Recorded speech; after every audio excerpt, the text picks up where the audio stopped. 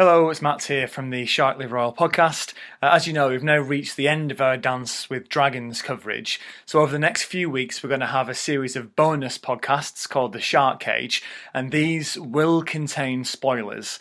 So this week, we're taking a brief look at the 6 published preview chapters for The Winds of Winter.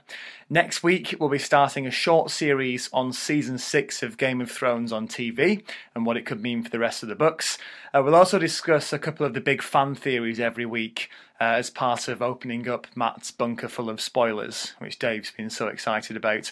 So if you want to come to The Winds of Winter when we do end up reading it completely spoiler-free, it might be worth skipping the next few weeks. We'll always have a clear warning like this at the start of every spoiler podcast. But if you dare, join us as we enter the uncharted waters and open up the Shark Cage. And go or die. So he sent a letter over to Dawn saying, "What up? I've arrived. I've got this Targaryen," and I'm not sure that's the sort of word for word translation of it. He does get a massive pass as well, just because he's still alive and we quite like him, and he somehow isn't dead. It's like, yeah, go on, Barristan son, go on, yes. It's like the sort of the 100 to 1 shot horse that's still going, isn't it? It is. It's like watching Leicester City win the league, isn't it? Why did you make your people lambs when the world is full of wolves?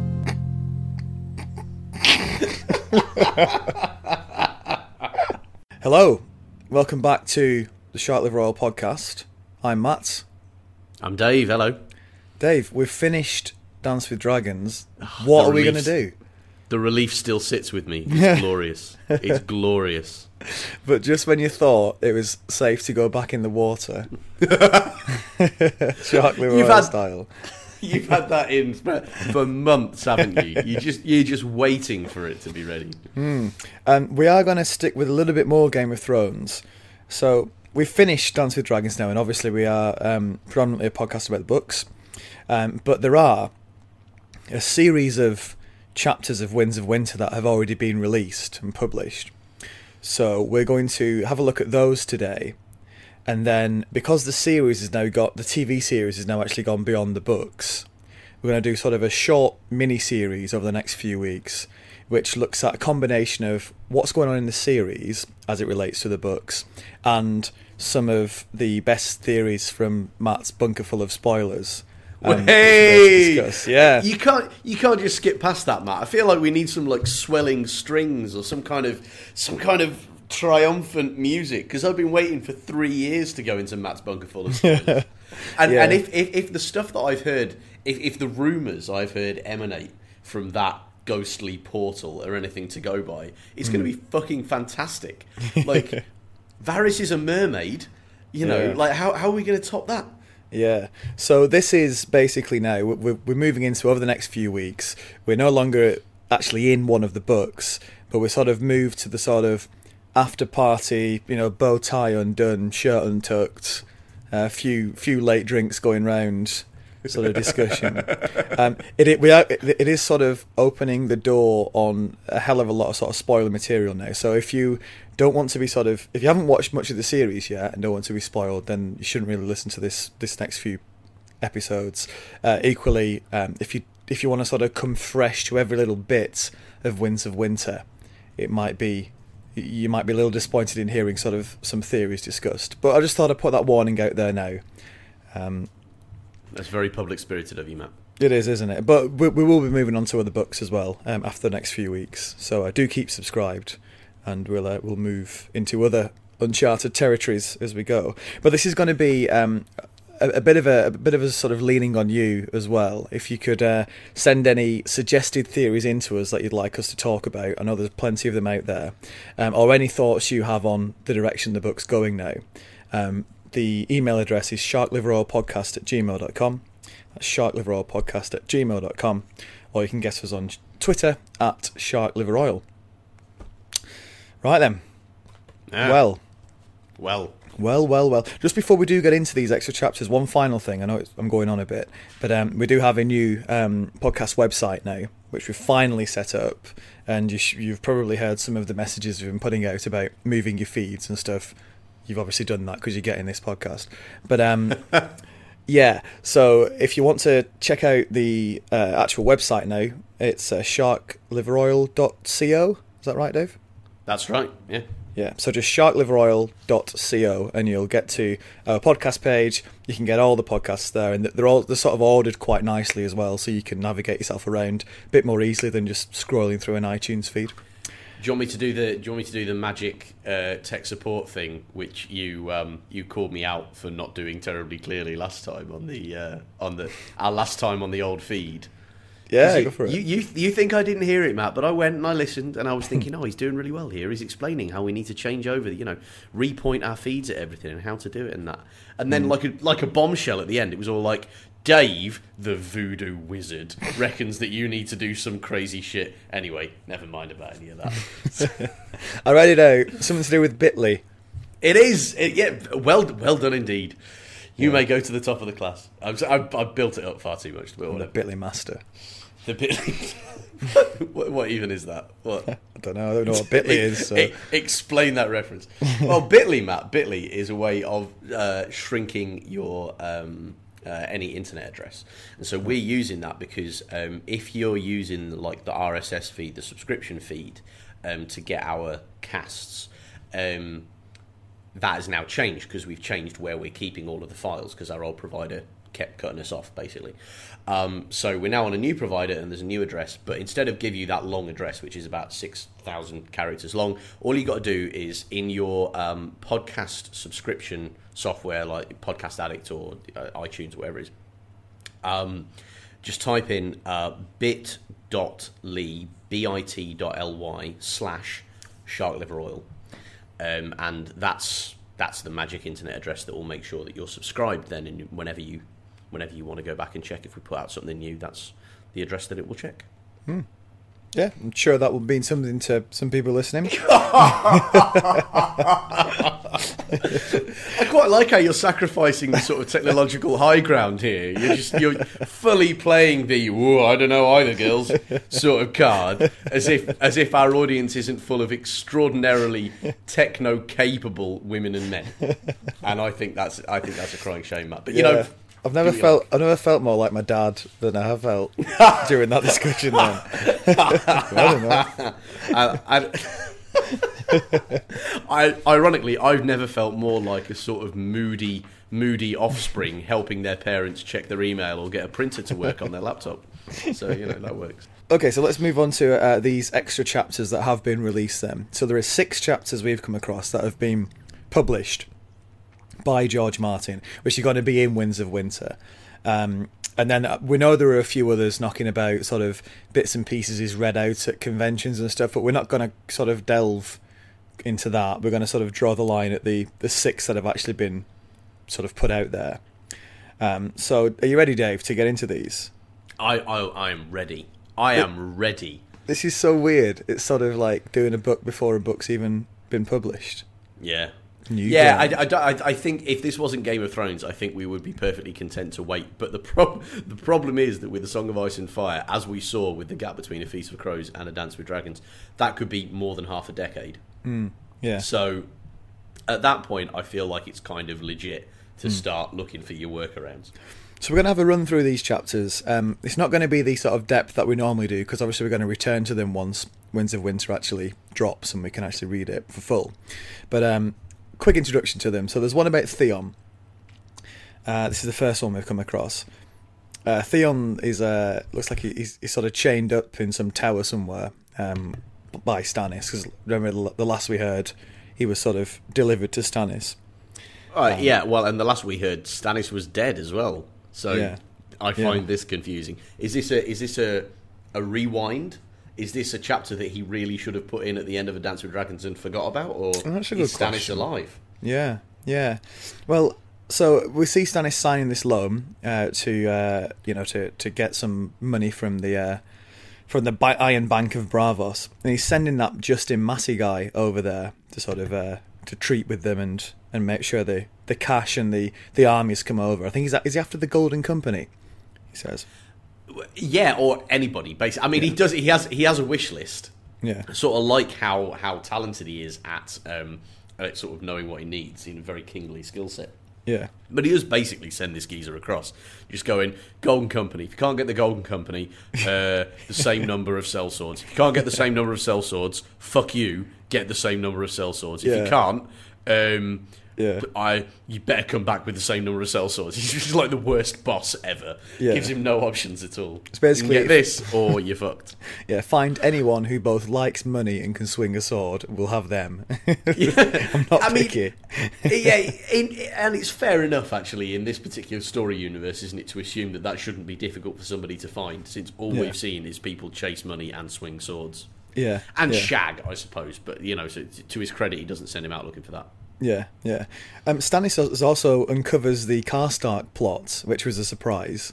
So they say, there's a false counsellor who's in with Roose Bolton and sort of pouring poison into Stannis' ear. It's too good for that, Stannis. He uncovers it largely through Theon, also through finding these ravens that are sort of effectively addressed to Winterfell, and he sort of rounds them up, the Karstarks. Sends them off. Quite interesting. Look at that. Yeah, with breathtaking speed as well, doesn't he? He's just sort of like, right, there we go. Go and round them up. And I'll level with you. When he brought Arnulf Karstark into the room, I thought, game over here, surely. Because we know that he's a turncloak. I thought this is going to be the big, he gets stabbed and, this is from Ramsay. But Arnulf just sort of stands there and goes, oh, bollocks. You've killed him, haven't you? Yeah, it's just like the least amount of game, and I'm kind of wondering what he was planning to do when he was called into a private meeting with the Lord he knows he's about to screw. Yeah. And he's like, I'll just style it out. I'll just smile through it. What, my lord? No, my lord. No chance, my lord. Never, my lord. Yeah. This is really interesting because let's compare it to the series. So in the series, Stannis was killed at the end of Series 5. He's dead. And that sort of always puts you on the defensive. You're sort of waiting for him to die in the book then. And I'm just not sure about this now, because he's in such a strong... The thing is, in the series, he burns Shireen, and then he wanders over with what's left. Half his army deserts because they think we don't want to follow, a child burner. And with good reason. Yeah, and he ends up knackered and just has this ragtag small force that walks up to Winterfell and basically commits suicide there. In the book, he's still got most of his army. He's shored up in he seems to have some plan to make a really decent defensive position. He hasn't burned his daughter, which is one in the plus column. Yeah. Yeah, he's caught Karstark, and and Ramsay Bolton's on his way out. And I just think I'd probably at this point in the story now, if I had to bet, I'd put my money on Stannis to win that fight. Absolutely, yeah. And I think also I think that's got more heft to it. That's more dramatically interesting, because to me this is part of my problem with the TV series, as we've seen, is that I think it has just become just sex and death. And so that's why they're keeping Ramsay around, is because he's got this weird sort of hyper BDSM shit going on, and he's it's sex and death. That's what he's there for. Whereas Stannis is not sexy and doesn't kill people very often, except when it's clearly telegraphed and exists within a proper framework of law. So he's just not as interesting. So I think they just took him out with a sideswipe so they could maximise the sex and death, rather than actually making it sort of interesting. I suppose what I'm complaining about, Matt, is that there's been too much sex and death on the screens and not nearly enough realistic politics.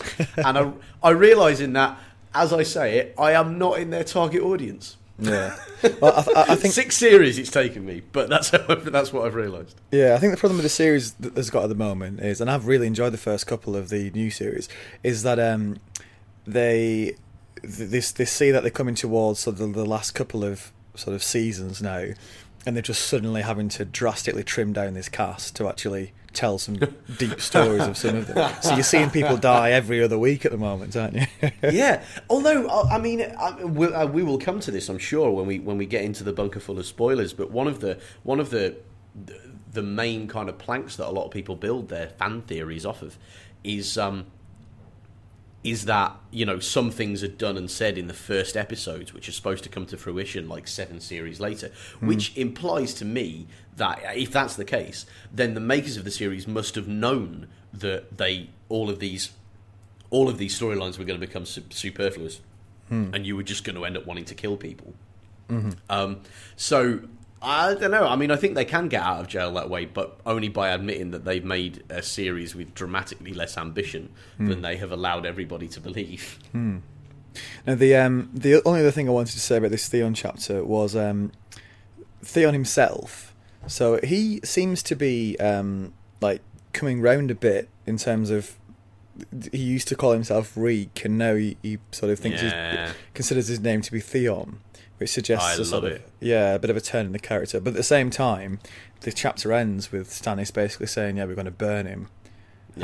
Which is surely a royal blood thing, isn't it? Yeah, it's a go on, burn him, because we'll get some sort of upside out of that, because our god really loves royal blood. Yeah. So we don't understand. I'm going to ask you at the end of each of these chapters, but on a scale of 1 to 10, how excited did this chapter make you feel about opening the Winds of Winter for real? Ooh, good question. Pretty good, because Stannis is still alive, so that's quite interesting. That implies subterfuge, or it implies yet another timeline slip from George, where he just got carried away with one timeline, and then, oh, by the way, this is what happened before he did die. He did die. Don't worry about it. He did die. But then again, George has got previous in this, hasn't he? The Onion Knight is still alive, and everybody believes that he's not, because he seemed to have been presented to us as having died. Yeah. So do you think that's a lie then? Do you think this Ramsay letter was basically bollocks, and he hasn't killed him yet? He's just trying to rile Jon up.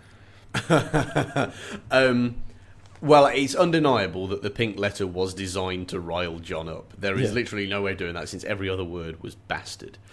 So that's pretty dramatically clearly trolling. But I don't know. I think that makes the most sense. You want to sort of draw him down. You want to get rid of your only challenger in the north. And I think we've touched on that a little bit in the series as well. While Jon's alive, any claim on the north is shaky at best.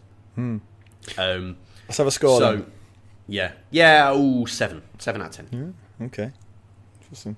I probably go 9 for that. I was well up for the Winter after that, because I really like the Stannis storyline, and I love the fact he's still alive, and it's still in the balance. You do feel that it could go. I still genuinely think it could go either way. That I think it might just shoot off in a massive tangent, and he does a lot better than expected. But anyway, next chapter, Arianne, the Martell that isn't even in the series. So there's not a lot to say about her in that. Except to say that she represents in this book a whole kind of subtlety to the life, cultural life of Dorne, which they just clearly did not give two shits about in the TV series. Dorne is just this mad bucket full of scorpions, is basically what it is. It's the land of crazy women in the TV series, whereas at least it's a little bit more complex in the books, as we see, because Arianne's a character. Yeah, so Arianne's on her way to... This is one of those chapters that kind of irritates me with George Martin, where he sets the scene and sets them off doing something and doesn't tell you what they're doing till 4 or 5 pages in. And I'm just almost skim reading until I get to it, just trying to work out what the hell. Because when he does this, so we don't know where Arianne's going until a couple of pages into the chapter, and it irritates me when it's in a book like this, because it gets you thinking, should I already know where she's going? So I ended up skimming back to Dance with Dragons. So where he's doing his big speech, Dorian saying, right, and you're going to go here, and you're going to go over there. So I thought, oh, she must have been assigned something. No, he just hasn't told us what it is yet. Oh, for fuck's sake. I mean, and actually, that's kind of slightly irritating in any book, because you sort of feel, I failed myself under the narrative there. I need to go back, and I should have remembered that. And then it turns out that you hadn't. But because of the way he did A Feast with Crows and The Dance with Dragons, there is a cracking like when we get to the Alain chapter later on, I was having to flip back, not a few chapters or a few pages, a novel, more than a book, more than a complete doorstepper, to work out where the hell this last character had come from and what was going on and what did I think about all of these other people and stuff. Because he does no contextualising at all. Like you say, he just, throws you into it in medias res and lets you get on with it. Yeah, yeah. Or not, as the case may be. So it turns out Arianne is going to see John Connington. So he sent a letter over to Dawn saying, "What up? I've arrived. I've got this Targaryen. Let's do some shit together." And and I'm not sure that's the sort of word for word translation of it, but no, that's the letter as put through Gizoogle, isn't it? Yeah. So Doran sent Arianne over there just to check if it's all sort of legit and what's really going on. So this is her journey to that point. They have a chat about Darkstar, the only emo knight in the Seven Kingdoms. I'd forgotten him. Oh, yeah. Glorious, isn't it? The only knight with a Radiohead soundtrack. I like how she thinks about him as when her failed coup attempts that went even further south when he went a bit mad and tried to kill Marcella. But she thinks about it like, I always knew he was trouble and that he was the weak link in our group, but he's just so pretty, so I had to bring him along. I think George is generally pretty good at presenting female characters, and this, to be sure, is a fairly realistic piece of bad judgment from a character of any gender. But there is just a little bit of in a more lazily written book, you'd be a bit like, really, the woman isn't able to see past the strategic misstep she's making just because the boy's really pretty and makes her heart go pitter pat. Yeah.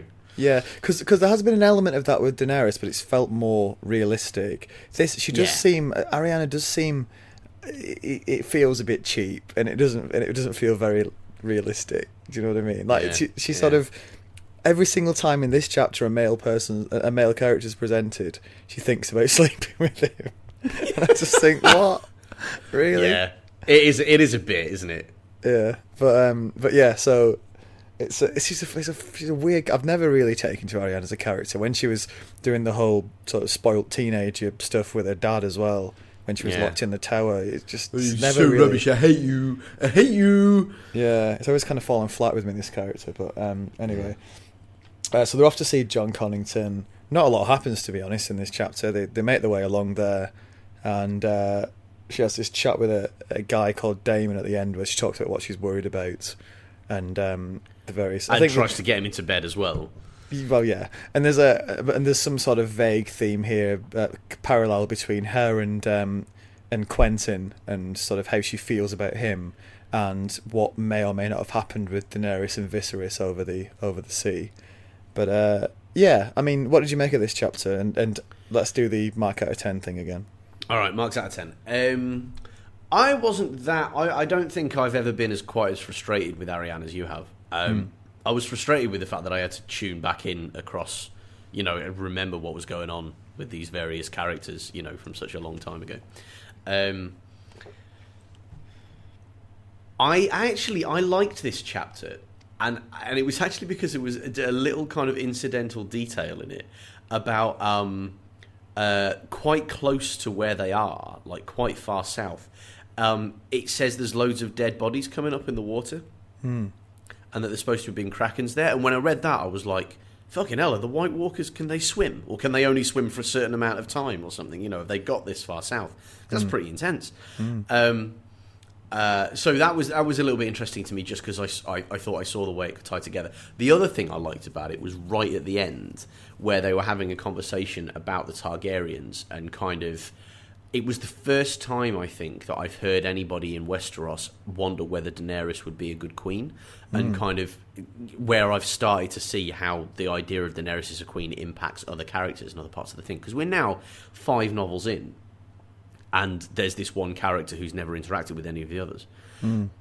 So I liked it for those 2 reasons. For those 2 reasons, it made me very excited about the Winds of Winter. You're right, as a character pieces, fair enough, whatever, fine, meh.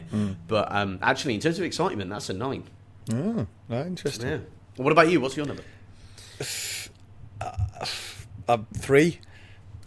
because cold. I think yeah, some of the wider things like the idea of the John Connington stuff carrying on, and this building that sort of colouring in that picture of Daenerys possibly returning, obviously all very exciting, but the thought of reading another Arianne chapter just makes me want to sigh, and I'm thinking it might be a skim reader, that one. Matt, that is some breathtaking contempt for the chapter. Cool. Yeah, all right. Wasn't mad on it. Clearly. The next one's Barristan. So there's a Barristan chapter, which apparently is actually part of Dance with Dragons in some editions. So it's sort of... Oh, really? Yeah, if you've got the sort of two-part Dance with Dragons, I feel like I'm back on Storm of Swords. If you've got the two-part Dance with Dragons in some countries, this is the final chapter in the book, apparently. Wow. Yeah. That's interesting. That's significantly less tense.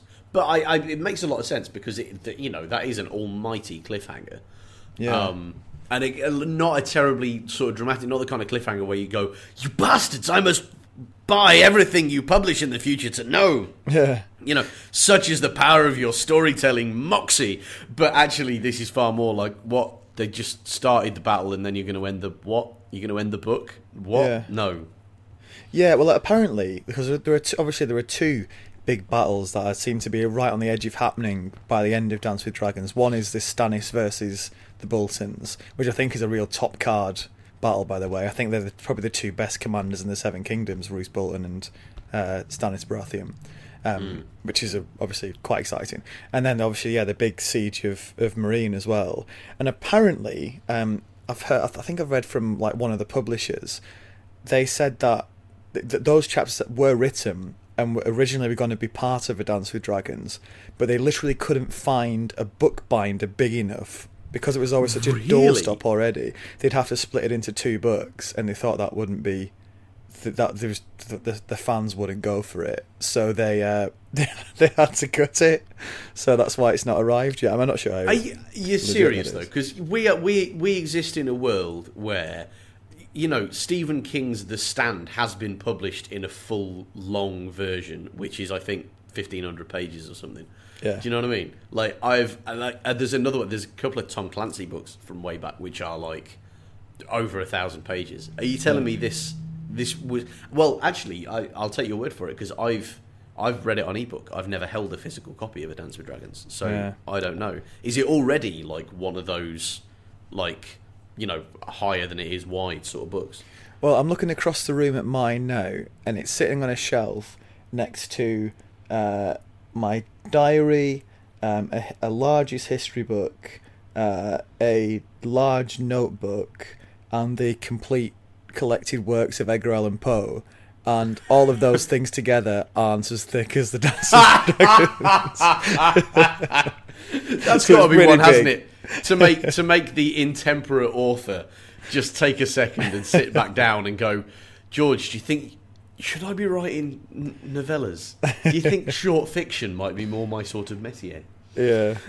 So it's pretty big. So I don't know. But anyway, so in some versions of Dance with Dragons, this may even have appeared. But we're going to do it. I assume they're going to write it into Winds of Winter.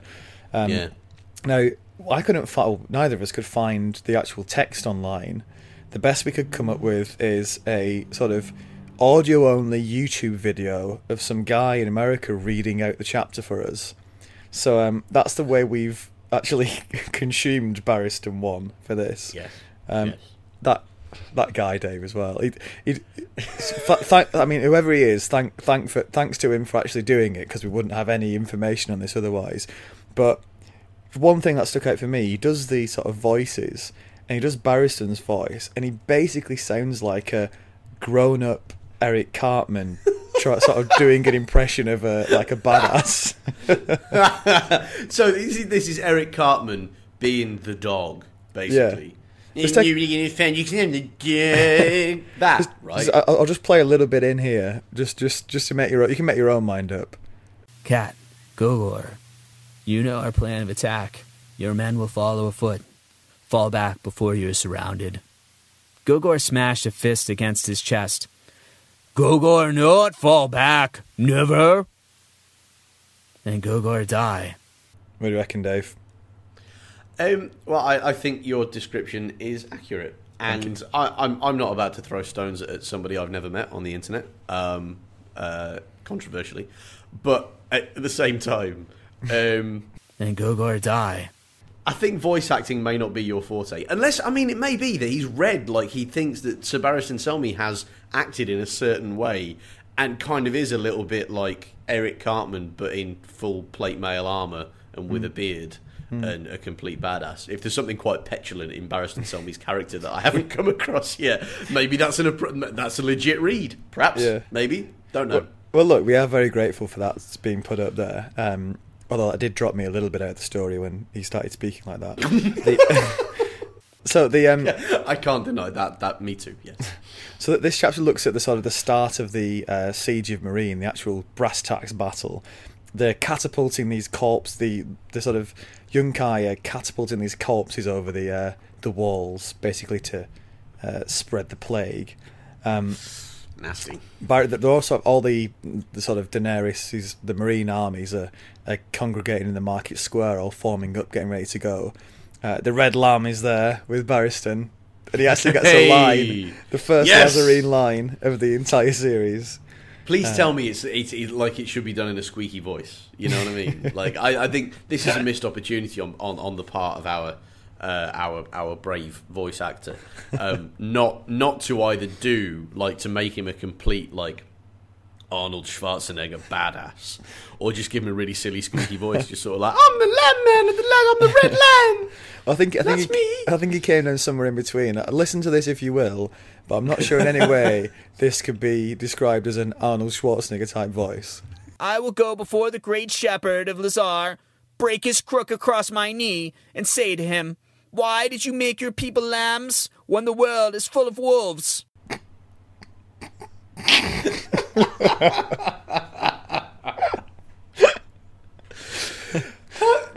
I agree with that. Yes, that is a fair statement.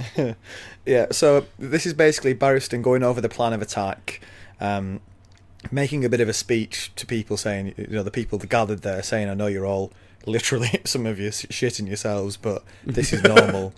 And then sort of the battle begins. I love that speech of Barristan's because it really got you into the mind of like the average sort of Joe, just sort of standing there in his homemade breastplate and spear, thinking, oh God, I've never done anything like this. Am I going to survive? Am I going to turn out to be absolutely cowardly and afraid? It's just everything that you would have going through your mind if this was going to be your first sort of vicious, visceral medieval battle. Yeah, very, very true. Very, very true. And you love Barristan in that role as well, don't you? It's sort of what you've been waiting to see him do. Yeah, definitely. That's all I've got to say about this chapter. Have you got any other thoughts, and do you want to give it a sort of a mark out of 10? I would say, because it's still not the complete battle, is it? It's very much like build up and shit. Yeah. I'm looking forward to the chapter. I'm looking forward to the battle. So like 8, but on the other hand, why have you made me wait this long? 2. So 6. There we go. That'll do. Yeah. What do you think? What was your feeling on it?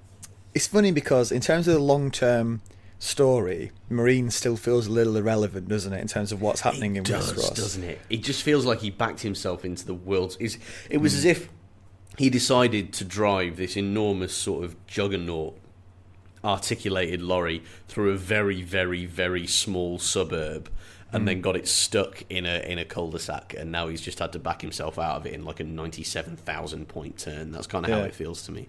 Yeah, but at the same time, that I cannot wait to read this massive battle, the actual Battle of Meereen, as long as he writes it and we don't just cut away. But so I'm really up for that. So I'd probably give it an 8, maybe even a 9, just for how excited I'm about that. Nice. So, you know what? He's another example as well, isn't he? Barristan, of a guy, he's dead in the series and he's still here in the books.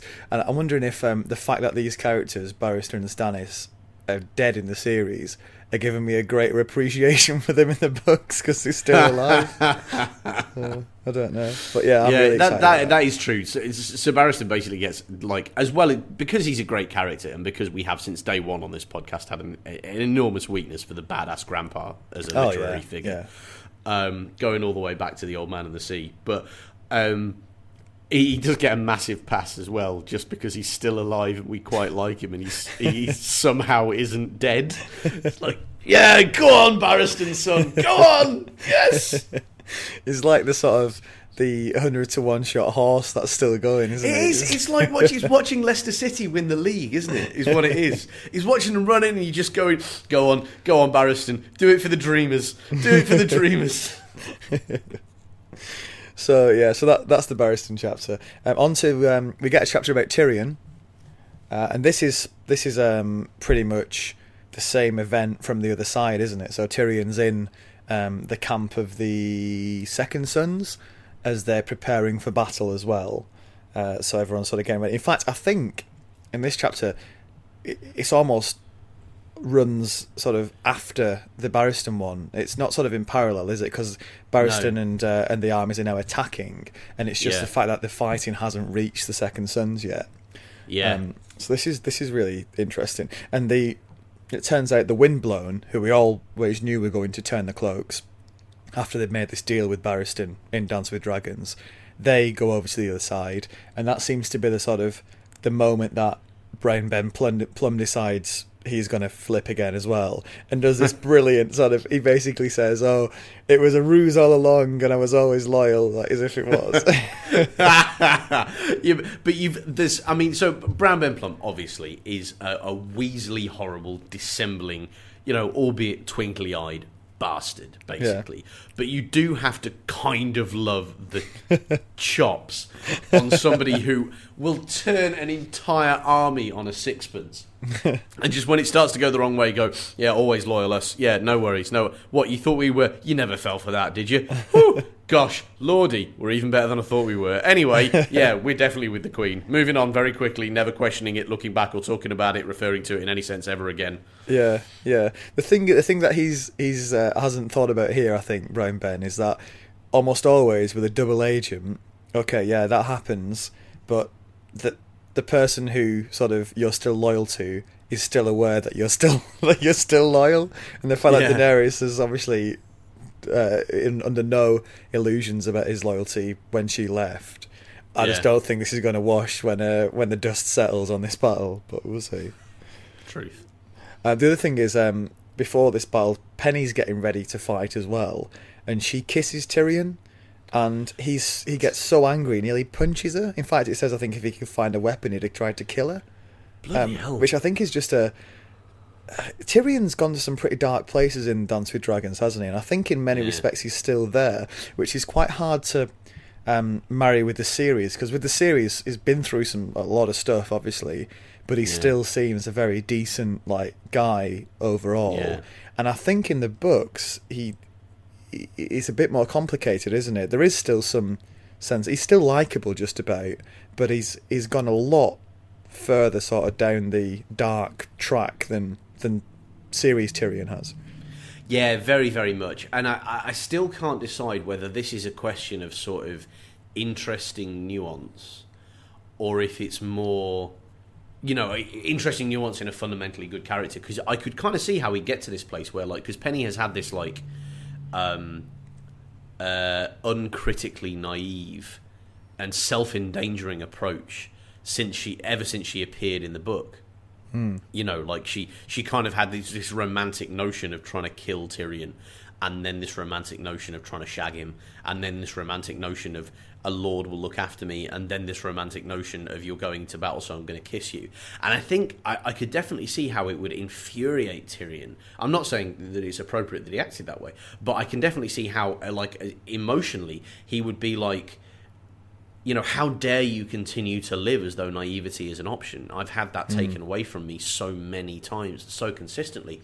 I have been robbed of my ability to hope, basically. And that's essentially what Penny is doing. She keeps going back and acting as though things are going to turn out in a way that she expects, or that she's been given this kind of narrative that's going to make sense of the world, and I think Tyrion gets really angry about such narratives. I think he's a very instinctive kind of nihilist about this sort of thing. The only thing there is to do is stay alive. Yeah. So I can understand why he gets that frustrated, but I quite like it, because that means that the fact that he responds so passionately means that he's not actually completely given over to this hopelessness. He is like, you need to be more realistic than this, but he still cares.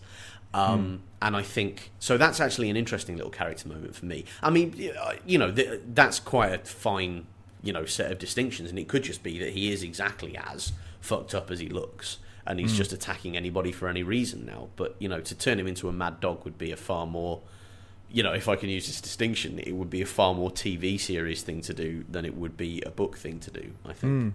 Yeah. So what did you make of this one in terms of how excited it made you for Winds of Winter? I have a problem with the whole Meereen storyline, in that it's really difficult to care, because my assumption has been that it's all about getting Daenerys out of there, and it's all about giving her experience of being a queen and all of this sort of thing, right? Yeah.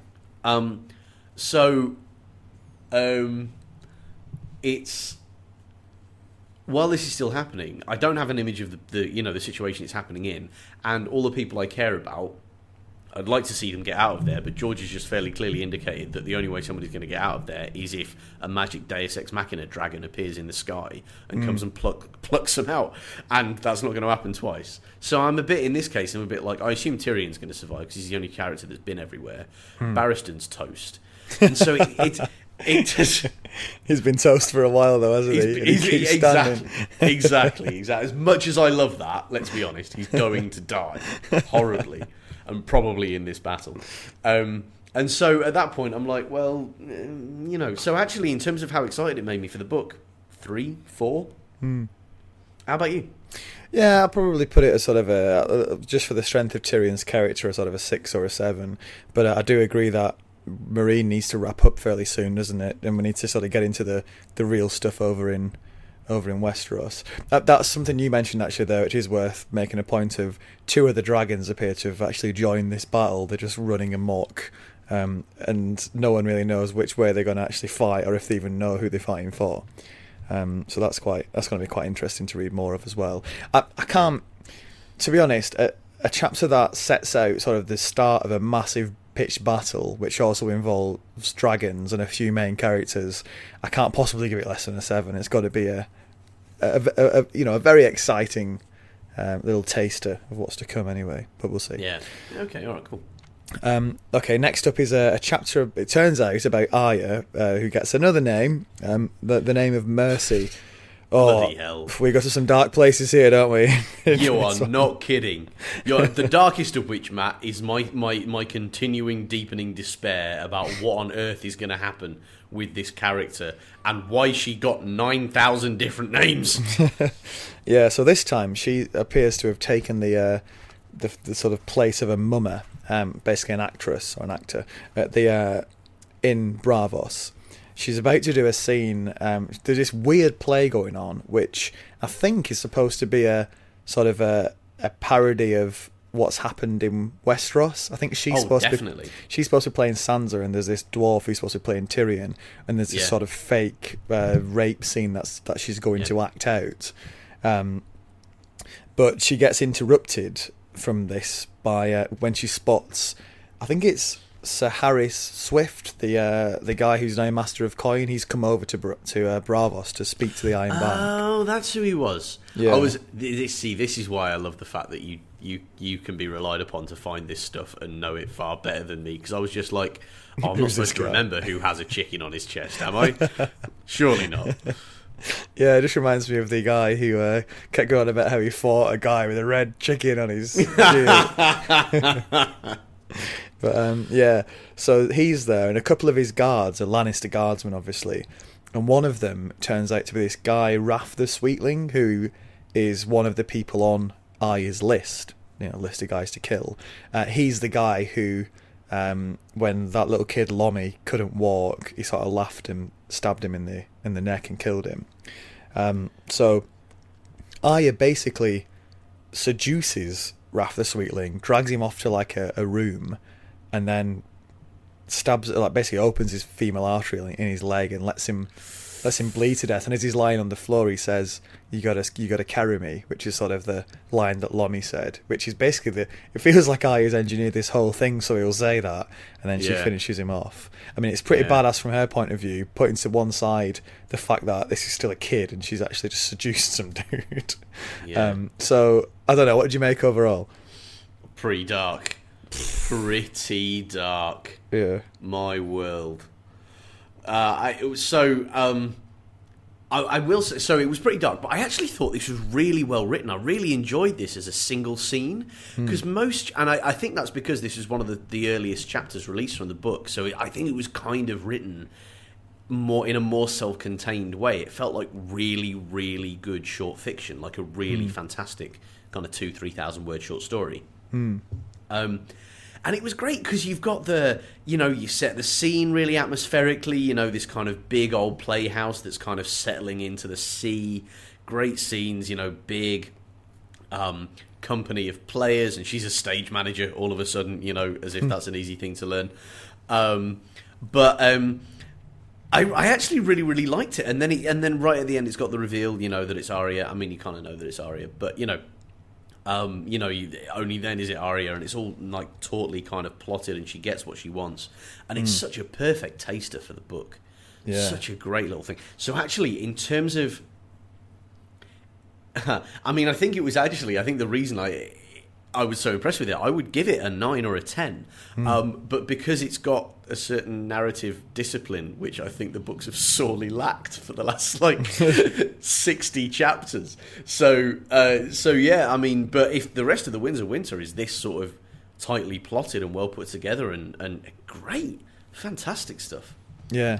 Properly 9 or 10. How about you? Yeah, it's I think of all the chapters, this might be the most sort of purely Game of Thrones feeling chapter as well, because it's got that. Yeah. I think it's tightly plotted. It's got a really sort of dramatic strand run all the way through it, and it's also got that you're kind of uncomfortable reading it because it's sort of going places where just books normally don't go.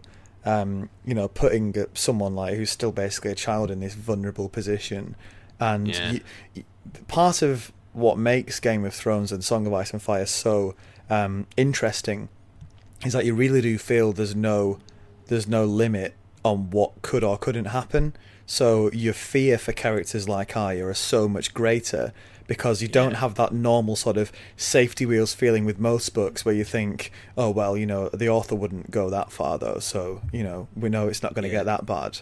You just don't know what's going to happen with this kind of stuff. So I really enjoyed the chapter, just how tense and sort of, I don't know, almost cringing I was feeling, just waiting for some kind of blow and really hoping it didn't happen. And the fact that it didn't was quite good as well, because it just made me feel a lot better about reading it. But I like that feeling of uncertainty and of genuine sort of danger that Martin often can manage to put across. So yeah, I'd go quite high with this as well. I'd probably give it an 8. So yeah, looking forward to that. And that's some feat really, because a lot of the Arya stuff has been really quite dull, hasn't it, in the Feast for Crows and Dance with Dragons? Yeah, absolutely, it really has, sadly, but that's completely true. The final one we've got, which we can look as our preview, is Elaine. So it's a Sansa chapter. Yeah. And this is the one you've mentioned earlier today, where you said, it's just this collection of characters that you can barely remember, all coming together, and you can barely even remember what Elaine's supposed to be up to or where she is. I was the same as you. I was started by scrambling and trying to work out where the hell she is. I think it's harder if you're watching the series as well, because this is one of those sort of stories that has just diverged so much. It's almost unrecognisable. Sansa has been through basically a series and a half worth of plot that just never happens in the book. So it's almost, it feels like almost 2 different stories now, this, doesn't it? It very much does, and it kind of saddens me. Like, I understand why they did it in the TV series. You've got to tighten it up. Gene Pool's not an important character, so put Sansa in that place and it all gets a lot more dramatic. But, I mean, it's so far off course now. And the one thing I like about this is that you see her deepen properly as a character. To me, in the TV series, she's continued to be petulant and stupid. even though terrible things have happened to her, you know, whenever she takes actions for herself, they have been no less immature than they were right at the beginning. So, you know, I far prefer the book version, because here you're kind of seeing her grow into the kind of lady of the castle kind of role. Yeah. Which I liked a lot. Yeah, and you get that from the fact this whole tournament's being held. Basically, it's basically her idea to get all these fighters together, and they're all battling it out to become part of what's effectively a King's Guard for Sweet Robin. He wants to getting him a personal guard. He's having 8 knights because he wants one more than the king, which I think is really quite dangerous, because it could easily be read as like two fingers up at the king. That say, oh well, I've got 8, you've only got 7. So he's getting his 8 knights, winged knights, and yes, it was all sort of an idea cooked up by Sansa. So on the one hand, it's great to see her sort of developing that side of her, but also I really enjoyed just reading about her as like with this Miranda character, just sort of gossiping and laughing and sort of picking out different knights and stuff, and basically doing what she always kind of wanted to do when she went to King's Landing, but was never able to do. It feels like this part of like the Vale is kind of what she imagined King's Landing would be like, and it's nice to get her, for her just to be able to act like a teenage girl for a bit as well. Yeah. Which is quite good. It is very interesting, isn't it? But there's a lot of knives under the surface, isn't there? Yeah. Here, a lot of knives under the eiderdown, where it's like this, you know, there's this Miranda character who's breathtakingly cold in her previous chapters and is just her friend here, and even Littlefinger comes off as he does come off as somebody who seems to be looking out for her good, which we know to be untrue, because this is fucking Littlefinger, you know. Like, never forget, Matt, never forget that he's an untrustworthy bastard. So this to me is very intriguing. It really sort of sets me up for the book, and I do hope we get more of this storyline, even though it obliges me to spend more time in the company, fictional, thank God, of Robin flipping Arryn. God, what tiresome. How about what was your thought? Yeah, I agree. Something that I found quite interesting about it and was the tone of the last few pages as well, which is completely something we've not really seen from at any point in the series so far. It all almost goes a bit Pride and Prejudice, where like there's this haughty Harry the Air bloke who doesn't like Sansa, and Sansa basically like Lizzie Bennet's him into liking her. She's sort of like prickly with him and quite bright and funny, and it just felt like I'd just dropped back into, as we did a series on Pride and Prejudice, but it felt very Pride and Prejudice that. That's really interesting, because in Pride and Prejudice I never thought I was going to turn over the page and find them shagging, whereas in a Song of Ice and Fire there's a far more sexual undercurrent here, isn't there? Like Pride and Prejudice, both because of when it was written and who it was written for. Yeah, you know, sex is going to happen. Sex is on the table figuratively, but probably within the bounds of marriage and in a bed, and we're never going to read about it. Whereas in this, sex is on the table probably quite literally and at the drop of a hat.